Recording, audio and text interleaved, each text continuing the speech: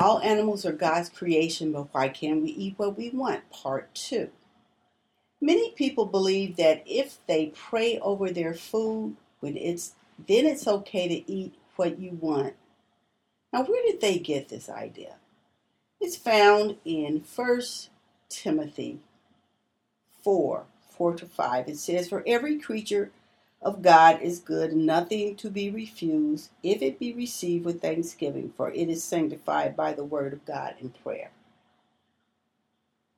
Now the question is, did this nullify the commandment that God gave to Moses in Leviticus 11:1-47 about clean and unclean meats of animals, fish, fowl, and creeping things? Well, let us read what was said in Isaiah 66:17 about trying to sanctify meats that God said was unclean. And it says, "They that sanctify themselves and purify themselves in the gardens behind one tree in the midst, eating swine's flesh and the abomination, and the mouse shall be consumed together, said the Lord." As we can see, certain foods remain unclean and is an abomination unto the Lord. God never changed. He said so in Malachi 3:6. It says, "For I, the Lord thy God, I change not. Therefore ye sons of Jacob are not consumed." Did God make some foods unclean and abomination when they ate it and sanctified it just to turn around and allow us to eat it in our day? Did Apostle Paul in his letter to Timothy nullify the food laws that God commanded his children not to eat? Now let us read 1 Timothy 4:1-5. It says, "Now the Spirit speaketh expressly that in the latter times some shall depart from the faith, giving heed to seducing spirits and doctrines of devils, speaking lies in hypocrisy, having their conscience seared with a hot iron, forbidding to marry, and commanding to abstain from meats which God hath created to be received with thanksgiving of them which believe and know the truth. For every creature of God is good, and nothing to be received, if it be received with thanksgiving, for it is sanctified by the word of God and prayer."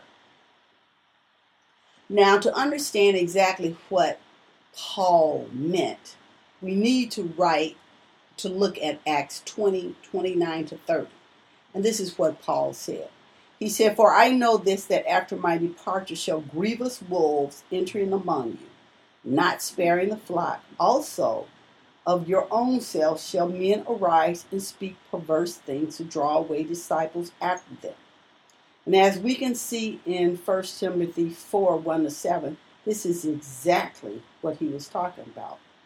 Paul is actually warning us about what would happen in the latter days. And if we look carefully, we should realize that we are in those days now, and people would be seduced by doctrines of devils. They would change the laws of God. This includes the food laws. Now, meats also have another meaning. It is a doctrine of God which is to be received by them that believe and know the truth.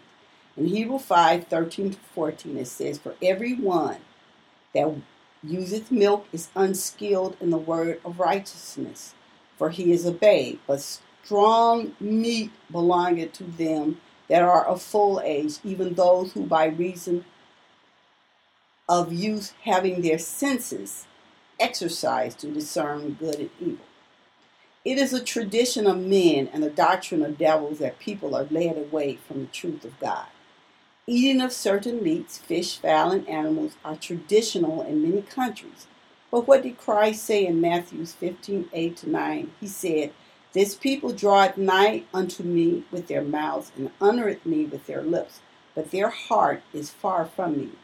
But in vain they do worship me, teaching for doctrine the commandment of men." When we know the truth, we won't be deceived by doctrines of devil.